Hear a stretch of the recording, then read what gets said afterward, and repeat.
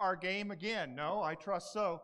But I want to encourage us that as we continue to worship together online, that it's our goal to be on site as well.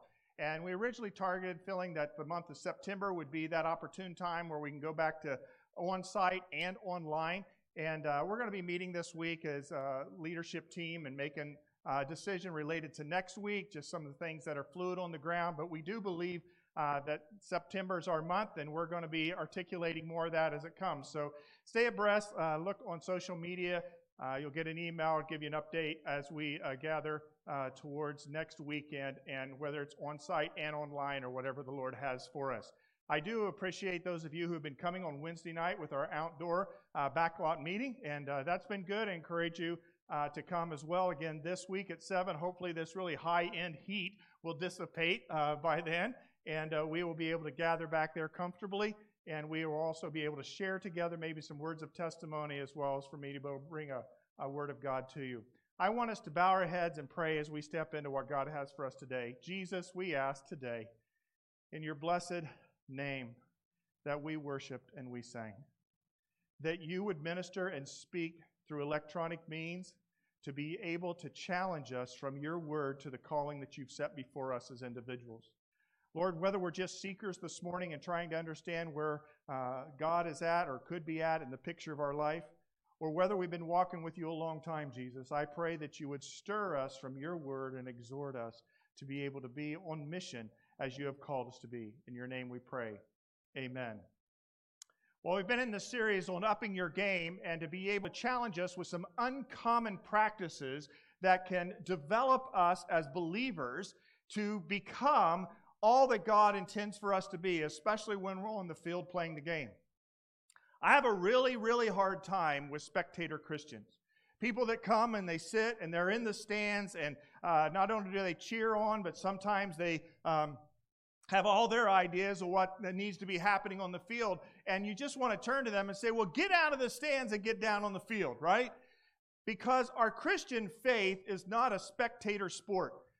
Sometimes, though, as we live our Christian life and we come, and whether you're in your living room this morning or we can get back on site, you sort of take the posture of back and become a recipient, all right? Where you're receiving, which is great, but this game that God's called us to in the kingdom of God is for us to be active and to be participating with Him, and we need to bring it. We need to bring it when it's time to come each and every day in our lives and with other people. So we've been going through some uncommon practices. We looked at authoritative prayer. We looked at memorized scripture. We looked at silent solitude. Last week, we looked at trustworthy tithing and things. And so each of you have been interacting with me at different times saying, you know, this has been challenging to me, and I need to reestablish that type of discipline in my life. Well, I'm going to engage you in an engagement practice today.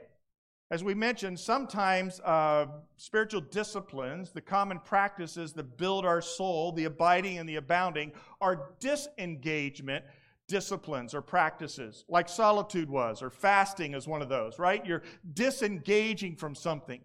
But today's discipline, practice, is one of engagement. In fact, you might think that isn't this the end goal or not? But here's the reality. This one that we're looking at today is a practice, and it calls us into the game to play well, but as we are participating with the Lord in action, it is building us personally as a Christian believer. And that is the uncommon practice of active witness. Active witness. It doesn't say passive witness. It doesn't say ugly witness. It doesn't say indifferent witness. It says active witness. We are called to be an active witness for Jesus Christ. And I want to encourage us because this is one of those practices where, well, it can be a little bit of a cringe thing, like, oh, really? He's going to talk to me about needing to engage and do the idea of witnessing and sharing with others. Well, I'm very familiar that there's a lot of caution with this, especially when you live in now a politically correct culture, and there's the cancel culture and all that's a part of things. but we are called to participate with the Holy Spirit in the ministry that He's doing. And an active witness is not to become some big-time evangelist like a Billy Graham, or you put the name in there, or somebody that maybe you follow on television or you admire that's in the Christian circuit. What it is merely giving a witness to that which you know to be true about God and about your life and about how Jesus Christ can bring change. It doesn't mean you have all the answers. It doesn't mean that there's not going to be awkward moments. It doesn't mean that there isn't some preparation beforehand. It doesn't mean that you become, like I said, an ugly witness and you're out there bombastic and in people's face. It's just that you and I, as followers of Jesus, if you're a follower of Jesus this morning, you and I are called to participate actively in proclaiming and demonstrating the love of Jesus. This verse in Acts 1:8 was one of the last words Jesus spoke to His disciples after the resurrection, before He ascended to heaven. Now, what would you say if they were some of your last instructions before you said, I'm out of here? Acts 1:8, Jesus said, but you will receive power when the Holy Spirit comes on you, and you will be raving evangelists for me. Does it say that? No. You will be bold Bible thumpers and go around and get in people's face. No. It says, you'll be my witnesses. You'll be my witnesses in Jerusalem and all Judea and Samaria and to the ends of the earth. You will be my witnesses in Marietta and in the Temecula Valley and in Southern California and to the ends of the earth. You can plug that there. And it's not a, hey, one, then the other, then the other. That's why the snapshot of the Alliance missions that you just saw was that we are participating in something much bigger around the world. And even here stateside, there is a diversification of God's body that's happening in the Alliance movement that we're a part of. And being able to become fully alive to Christ and to His mission. People from every language, tribe, and nation. This was God's plan. And it's God's plan as revealed through Jesus, telling them, you're going to receive power. I'm going to be with you. That power is His presence. And then you're going to be my witnesses and tell the story. And you are going to go into these places, and you are going to call people to come follow me. My life changed when I moved from being a spectator to being a participant on the field. But to get out of the grandstands and get down on the field is there's some trepidation to it. And we're going to look at that and see some of that. But the initiative to get up and say, God, I want to actively participate in what you're doing is a simple step of obedience. And as you look at the plate full, the menu, the diet that you have on a regular basis concerning what disciplines, what uncommon practices you're putting into place, I want you to see active witness as a practice that's necessary for your spiritual growth, as surely as reading Scripture, praying, being obedient, and offering God the first fruits of what He's given to you. Those disciplines are not any different than the discipline of active witness. Active witness is not any different than those practices. And part of me says, well, you can choose if you want to do this uncommon practice, but the reality is we're commanded by Jesus to activate this one. And so you put together your spiritual formation plan, and we gave reference to it a little bit last Wednesday night in the Outback lot, is that you need to be a participant in being a witness. Otherwise, I believe your spiritual growth will stagnate. It will stagnate, it will turn internal, and one of the biggest detriments to the Christian faith today is that it's myopic. You know what myopic is? Blinders on. It's me focused. Sometimes it's belly button gazing. It's about me, me, me. How can I get better? You know, where can I go to feed me? Or how can I go to... Friend, that was never Jesus' plans for the Christian faith and being able to join Him to be an individual faith that is privatized into your private life and not the public world. I always get really frustrated sometimes when I see that dichotomy. Sometimes it's mentioned in the political realm as well. And it's called privatization, where our personal faith, it matters to us, but it doesn't need to matter in the public square. Why are we cutting ourselves into two people? The sacred part and some secular part. We are one. And what we do in private, we do in public. In other words, I am an extension in my public friendships with others. Whether at work, in my neighborhood, with people I hang out with, I should be one and the same. There shouldn't be this privatized little faith, and I'm growing spiritually here. And, hey, how's it going, man? That kind of thing. And you're a different person out with other people. You should be one and the same. Because we are not called to this privatized faith. Active witness. Jesus gave us power. That's a guarantee. When you activate stepping out, coming out of the grandstands onto the field, you receive His empowerment. I believe if you sit back and you wait until you feel right to be an active witness, you will not receive that fullness and that empowerment of the Holy Spirit. Jesus began teaching this off the bat when He started calling His disciples. In this passage in Luke chapter 10, it says this, "After this, the Lord appointed 72 others and sent them on ahead of Him, 2 by 2, into every town and place where He Himself was about to go." So Jesus is saying with His early disciples, and He picked 12, of course, but then there were others that were following, so He's got 72 here in a moment. He says, hey, everybody, let's get together. Let's talk about this. Now, I am going to go into some of these villages, and I'm going to send you out ahead of me. And when you go ahead of me, you just need to use a big megaphone and tell them that somebody really important and powerful is coming, right? So Jesus was not doing that. Jesus was asking them to prepare the people in these villages for His coming so He could teach and talk to them. And Jesus wanted to see their lives changed and transformed.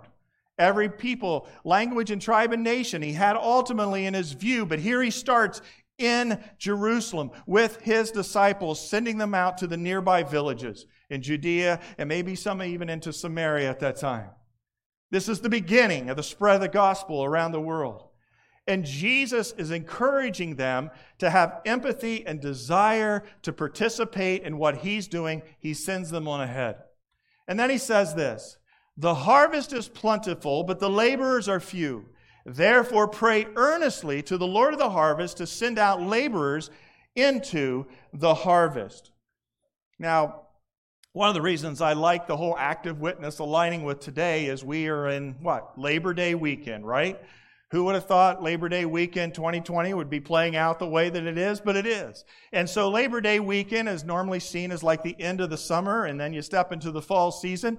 But Labor Day weekend was to celebrate the opportunity that we're able to be engaged as workers and be industrious and make things happen. Jesus used the word laborers, or other translations substitute the word workers. I like the word laborers because His vision was what? He would be walking along a pathway and He would see the harvest, and He would see that there's all this wheat that needs to be gathered, or whatever crop it was, to be able to be brought in. The only way that was going to happen in that day, they didn't have the big machinery like we have today with harvest machines and combines, that kind of thing. It was just like, we need laborers. How's that harvest going to be brought in unless there's laborers? And He looked upon the masses of people that He would traverse around and interact with, and He saw that they needed to be gathered into His kingdom. And His means of doing that was to send out the laborers into the harvest. Now, it's interesting because I come from an ag background, an agrarian background in the Midwest, and when it's harvest season, and we had thousands of acres to harvest, we called it busy season. And busy season, except for Sunday. My father always kept the Sunday, the Sabbath day holy, and we didn't work on that day. But man, if you were able to be in the fields, it was harvest season, it was busy season, all hands on deck. And it wasn't only about getting all the combines going and the trucks rolling and the grain augers and other stuff that happened in the fields, the wagons that would carry stuff back and forth, the grain elevator where people dump stuff, and then some fall tillage. There was a need for a lot of people during busy season. In busy season, you had your mind focused on being able to gather that crop in. So Jesus saw this in a different kind of season and day and age 2,000 years ago, and he just says, hey man, where's the workers at? All hands on deck. Do you see what's happening out there?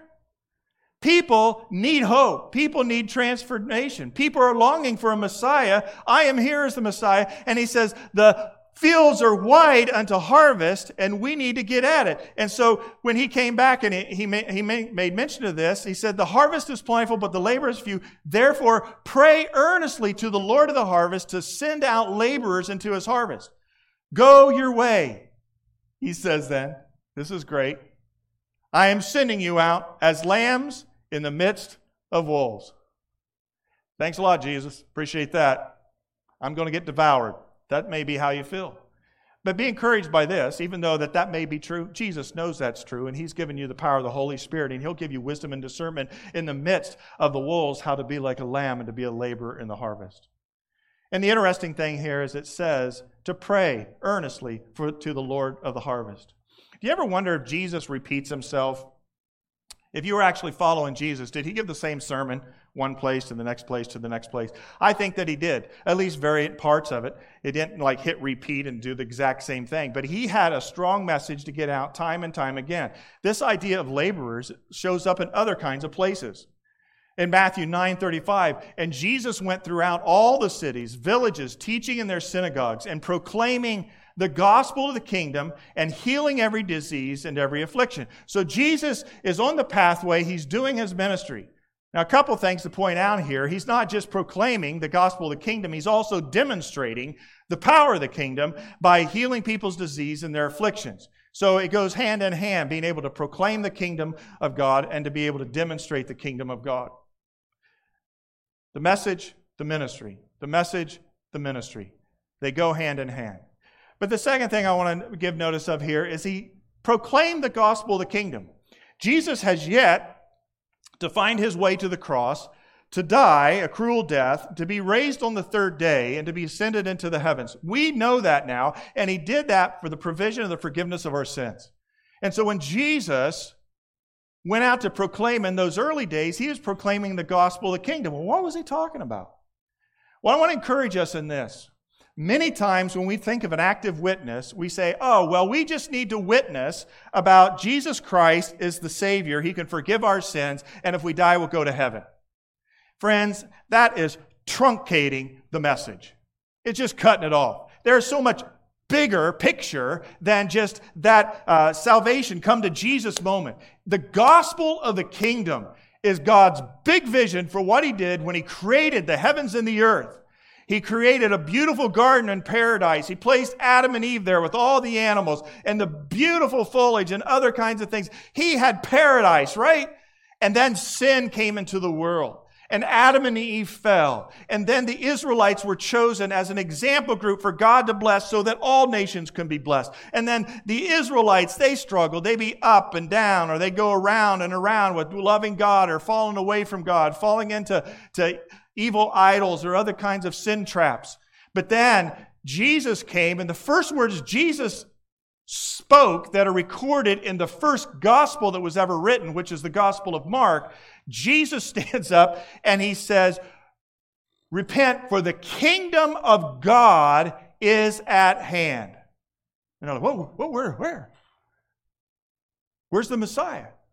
He was claiming and began to claim that he was the Messiah, but the kingdom referred to God's rule and reign, freshly established.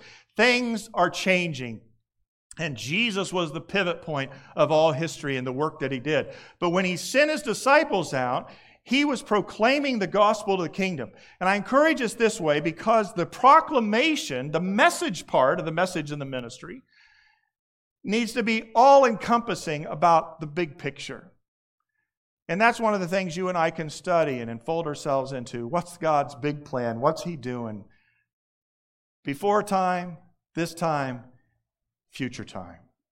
and put ourselves in the bigger picture. We've talked about that some as a church, and just want to encourage you that way. As he's going around, he's talking about the gospel of the kingdom. And then, notice this verse. When he saw the crowds, he had compassion on them because they were harassed and helpless like sheep without a shepherd. When Jesus saw the masses of people, he became what? Brokenhearted. His heart went out for them. I think one of the first prayers that you and I can pray to be an active witness, it's a dangerous prayer, is, Lord, break my heart for people. You know, we're living in a very tense culture right now. People siding up on different sides, pitting one group of people against another group of people. It's really a sad state that we're in. And we can get caught up in that even as followers of Jesus, become anxious and indicative of people and that kind of thing. But I often think to myself, what would Jesus think if he saw what was going on in our cultures? Whether it's in our workplace, in our friendship circles, maybe even if he walked into a protest movement. What if he walked into Portland? What would he think? Would he condemn what was happening there? Well, he doesn't like evil, and that evil comes from the adversary many times. If there's riots and looting, that kind of things, the cause of social justice he would aspire to, and he wants, his salvation, and he died for all people, and everybody should be treated equal kind of idea. So maybe there's mixed emotions there, but I tell you what, there would be a premonition of Jesus that had compassion, harassed and helpless.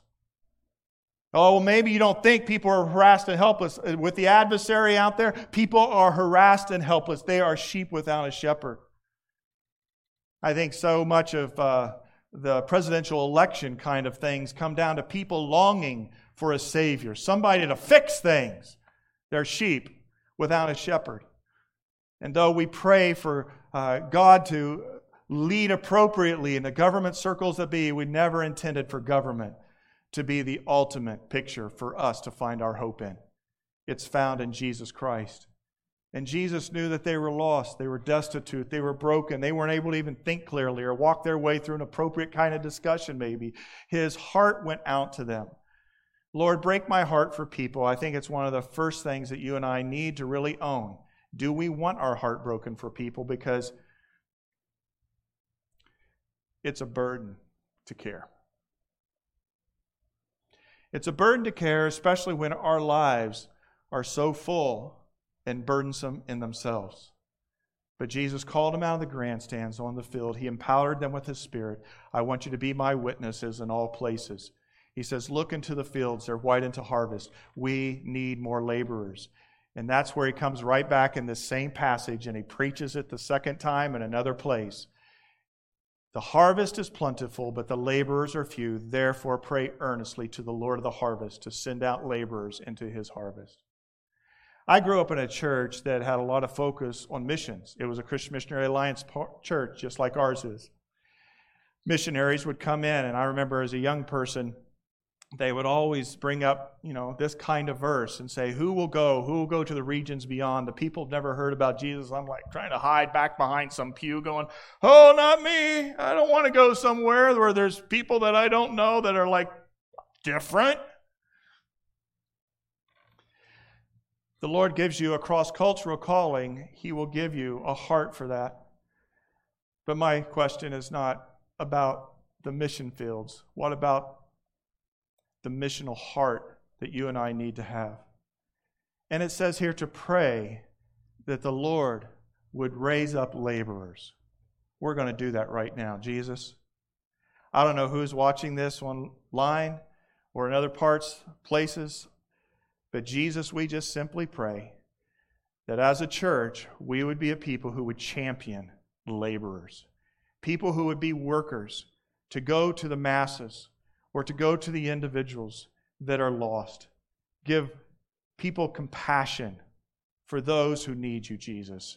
And we pray you would raise up laborers, and even in our own church, whether stateside or abroad, may there be many that you would call into the harvest. Amen.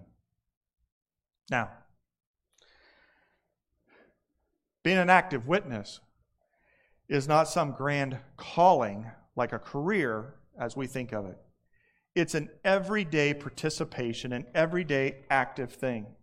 And so Jesus gave the command to all of us to be laborers, to be witnesses.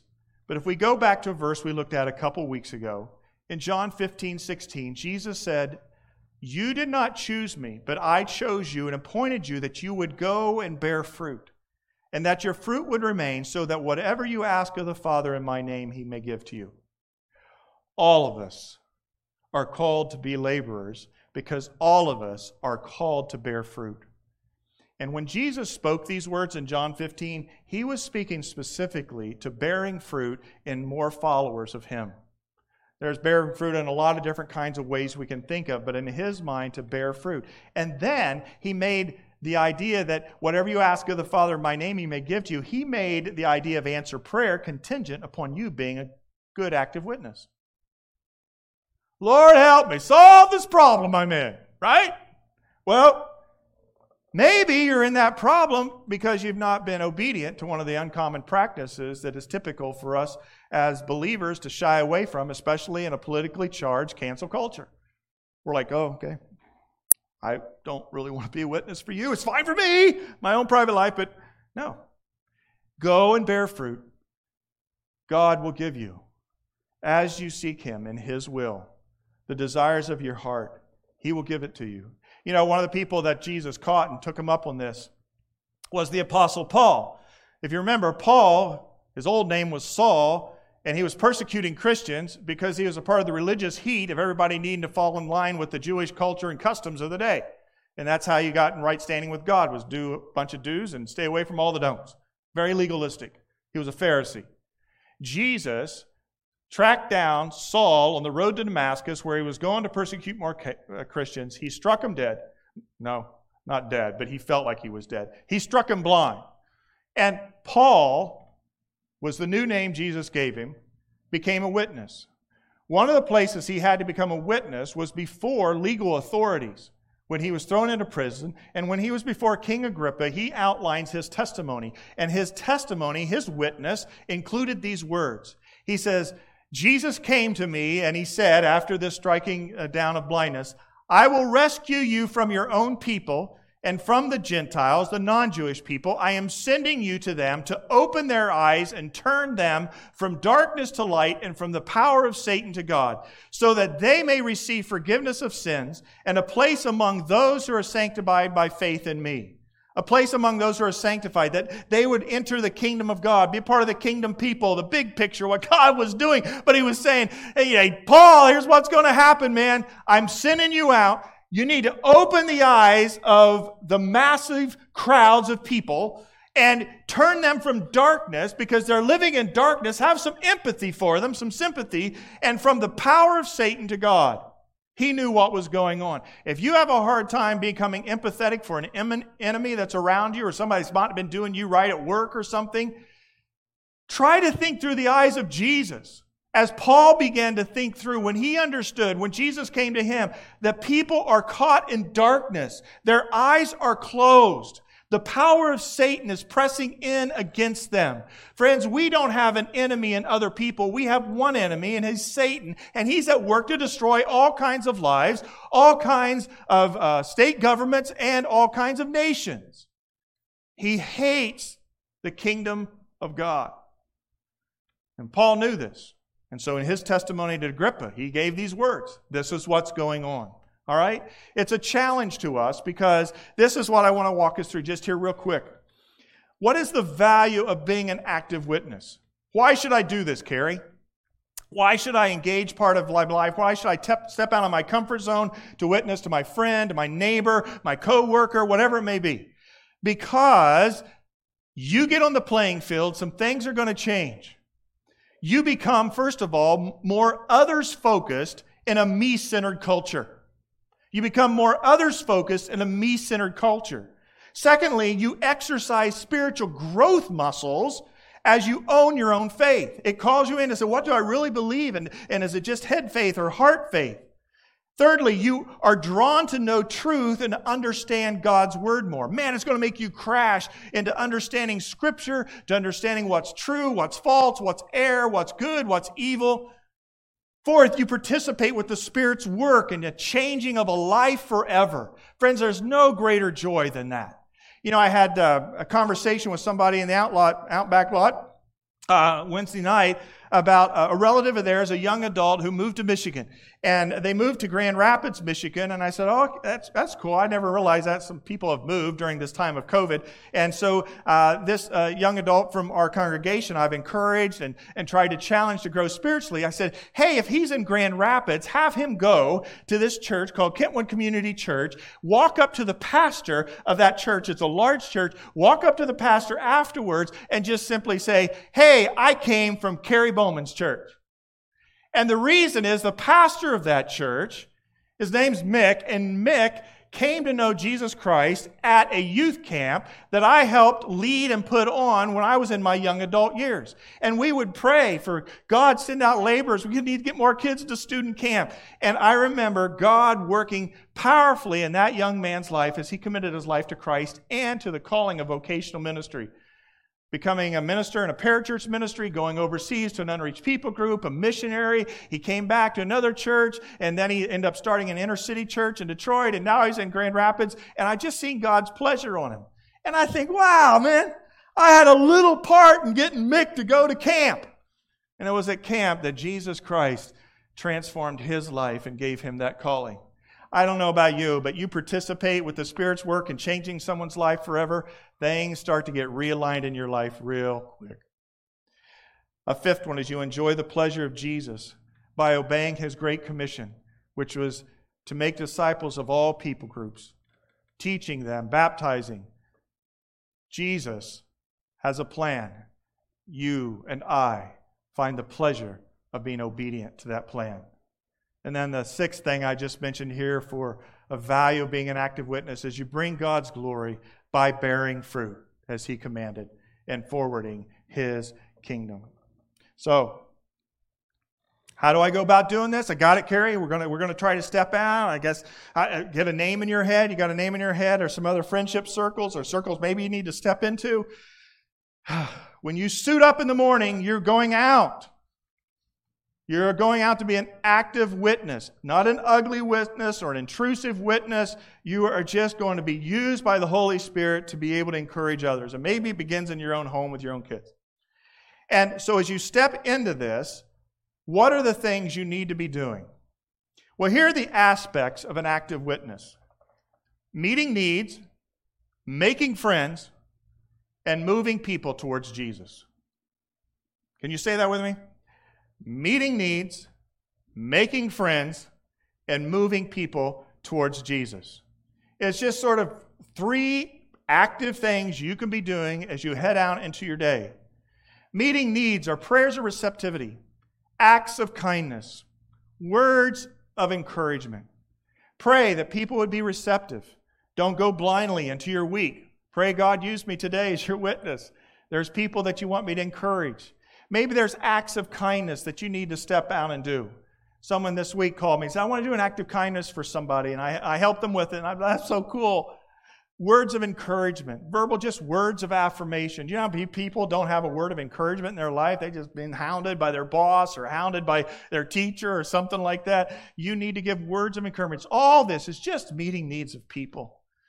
And that is not something that's hard to do because there are so many needs with people. Lord, open my eyes, break my heart for people. Let me see people as you see them. Help me identify needs. The second is then making friends. Now, all of us know sort of what's needed when you make friends. When you're building friendships, it's going to require you to have quality time, shared interest, and mutual empathy.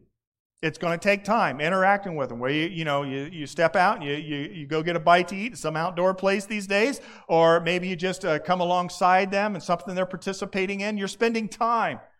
And then you're sharing interest.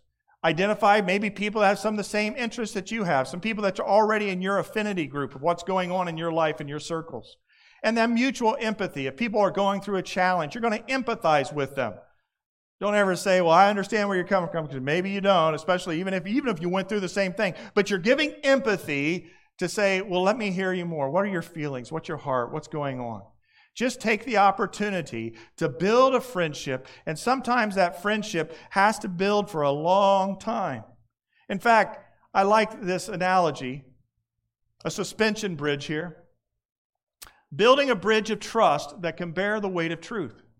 When you are spending time meeting needs and making friends, you are building a bridge. And you're building a bridge of trust. Today, in our very non-trusting culture, you need to spend a lot of time building trust with people in order to be able to sometimes speak a word of truth. Maybe even if it's a tough love kind of word of truth, right?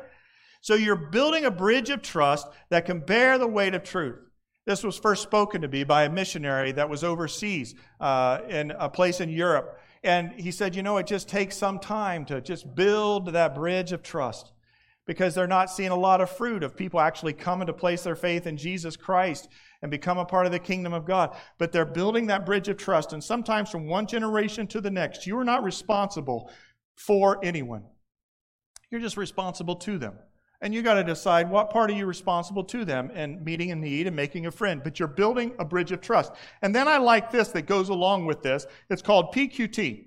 PQT. You got that in your head? Here, I'm going to tell you what PQT is. PQT is prior question of trust. You're just going to be living with this PQT. Is what I am doing, thinking, or saying building trust or undermining trust with the other person? Is what I'm doing, thinking, or saying building trust or undermining trust? It's a prior question of trust that you're asking as you're interacting with people. You're meeting needs. You're making friends. You're building the trust bridge because God wants you to be a witness actively to them. Now, sometimes you don't have to build a lot of bridge. Sometimes there's an opportune moment to be able to speak more directly. But normally, this is the pattern of being an active witness.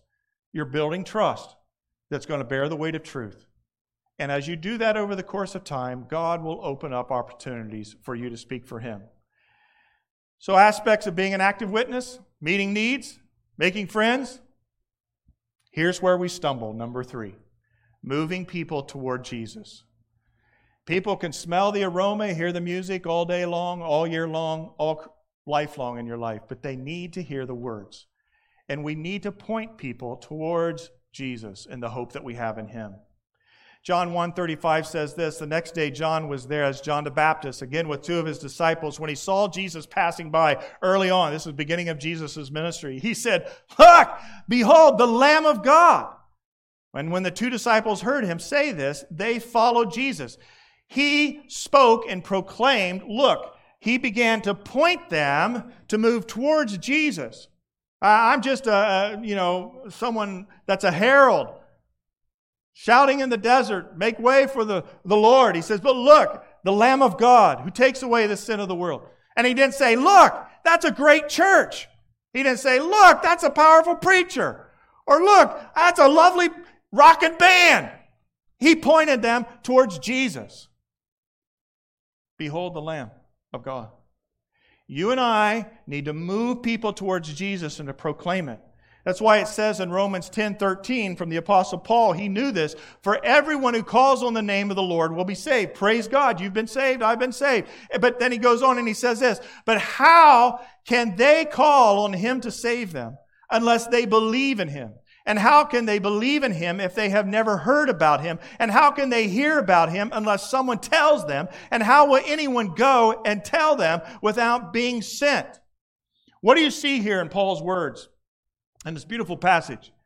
He's saying there has to be action.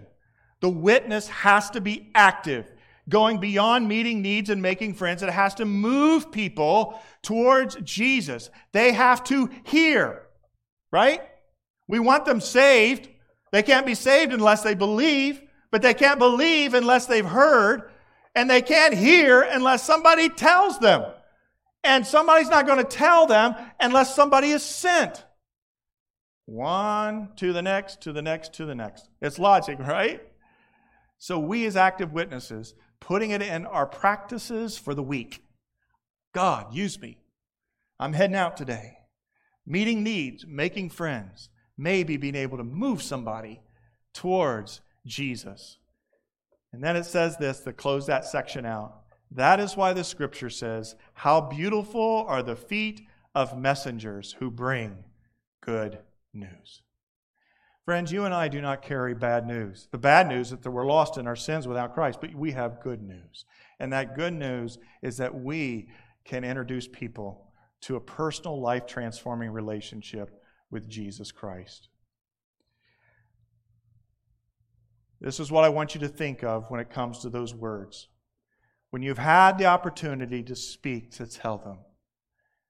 It's referenced sometimes as building a three-story building. Your story, my story, his story. Ground level is your story. A simple question to somebody that you become friends with, or maybe you're interacting with, even cold turkey. So, tell me your life story today.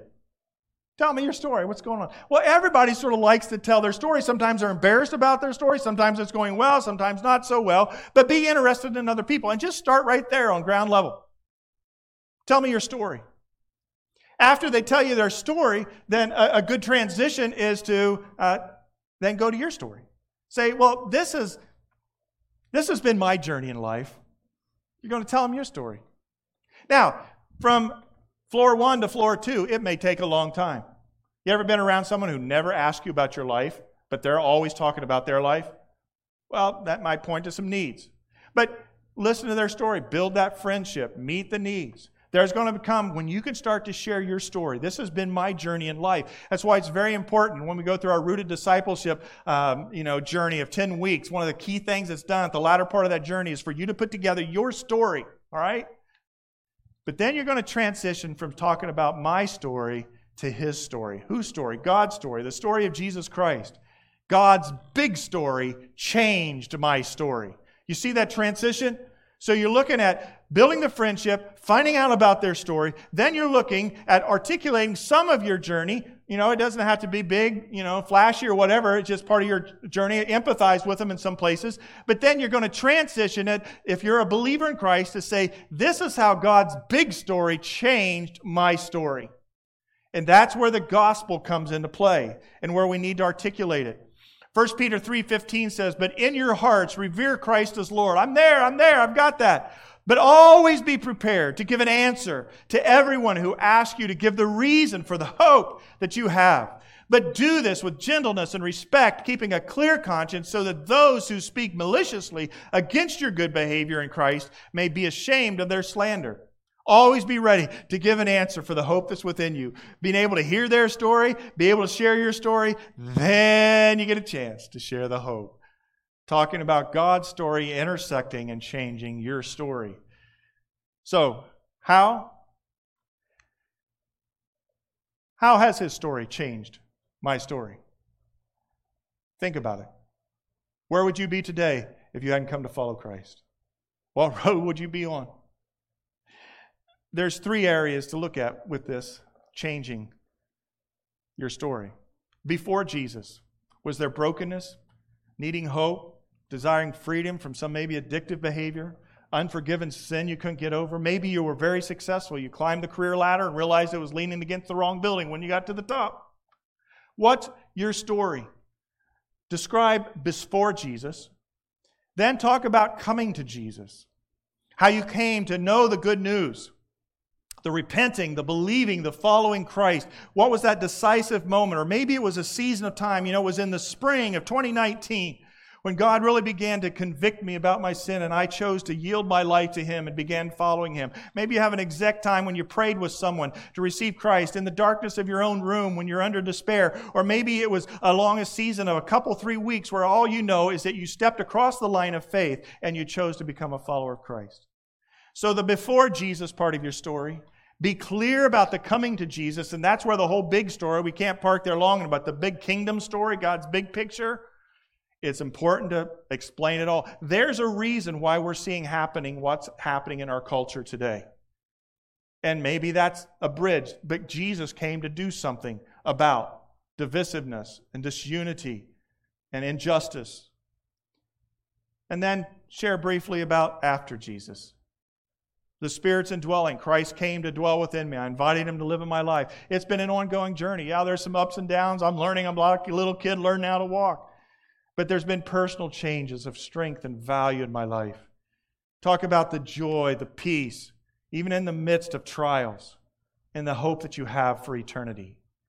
When it comes to sharing how His story changed my story, include these 3 parts: before Jesus, coming to Jesus, and after Jesus. You ready to be an active witness? I trust so. I want to send you out with encouragement. But before I send you out with encouragement and a prayer, I want to ask you one more question. And it's this question. I would be amiss if I didn't ask it before we ended. How His story changed my story? Maybe that's not a statement. Maybe it is a question. Has His story changed my story? Maybe you're in a place of brokenness, needing freedom, hope, longing for something more important and valuable than maybe the career trajectory you've been on. Jesus wants to change your life today. And so maybe you've listened all the way through this time of sharing today and the exhortation on this uncommon practice of active witness, but you don't know for sure that you're a believer in Christ. You don't know for sure if you were to pass away and transition to the afterlife, if you would be in the presence of God or in the presence of outer darkness, as Scripture teaches. Jesus wants you to know.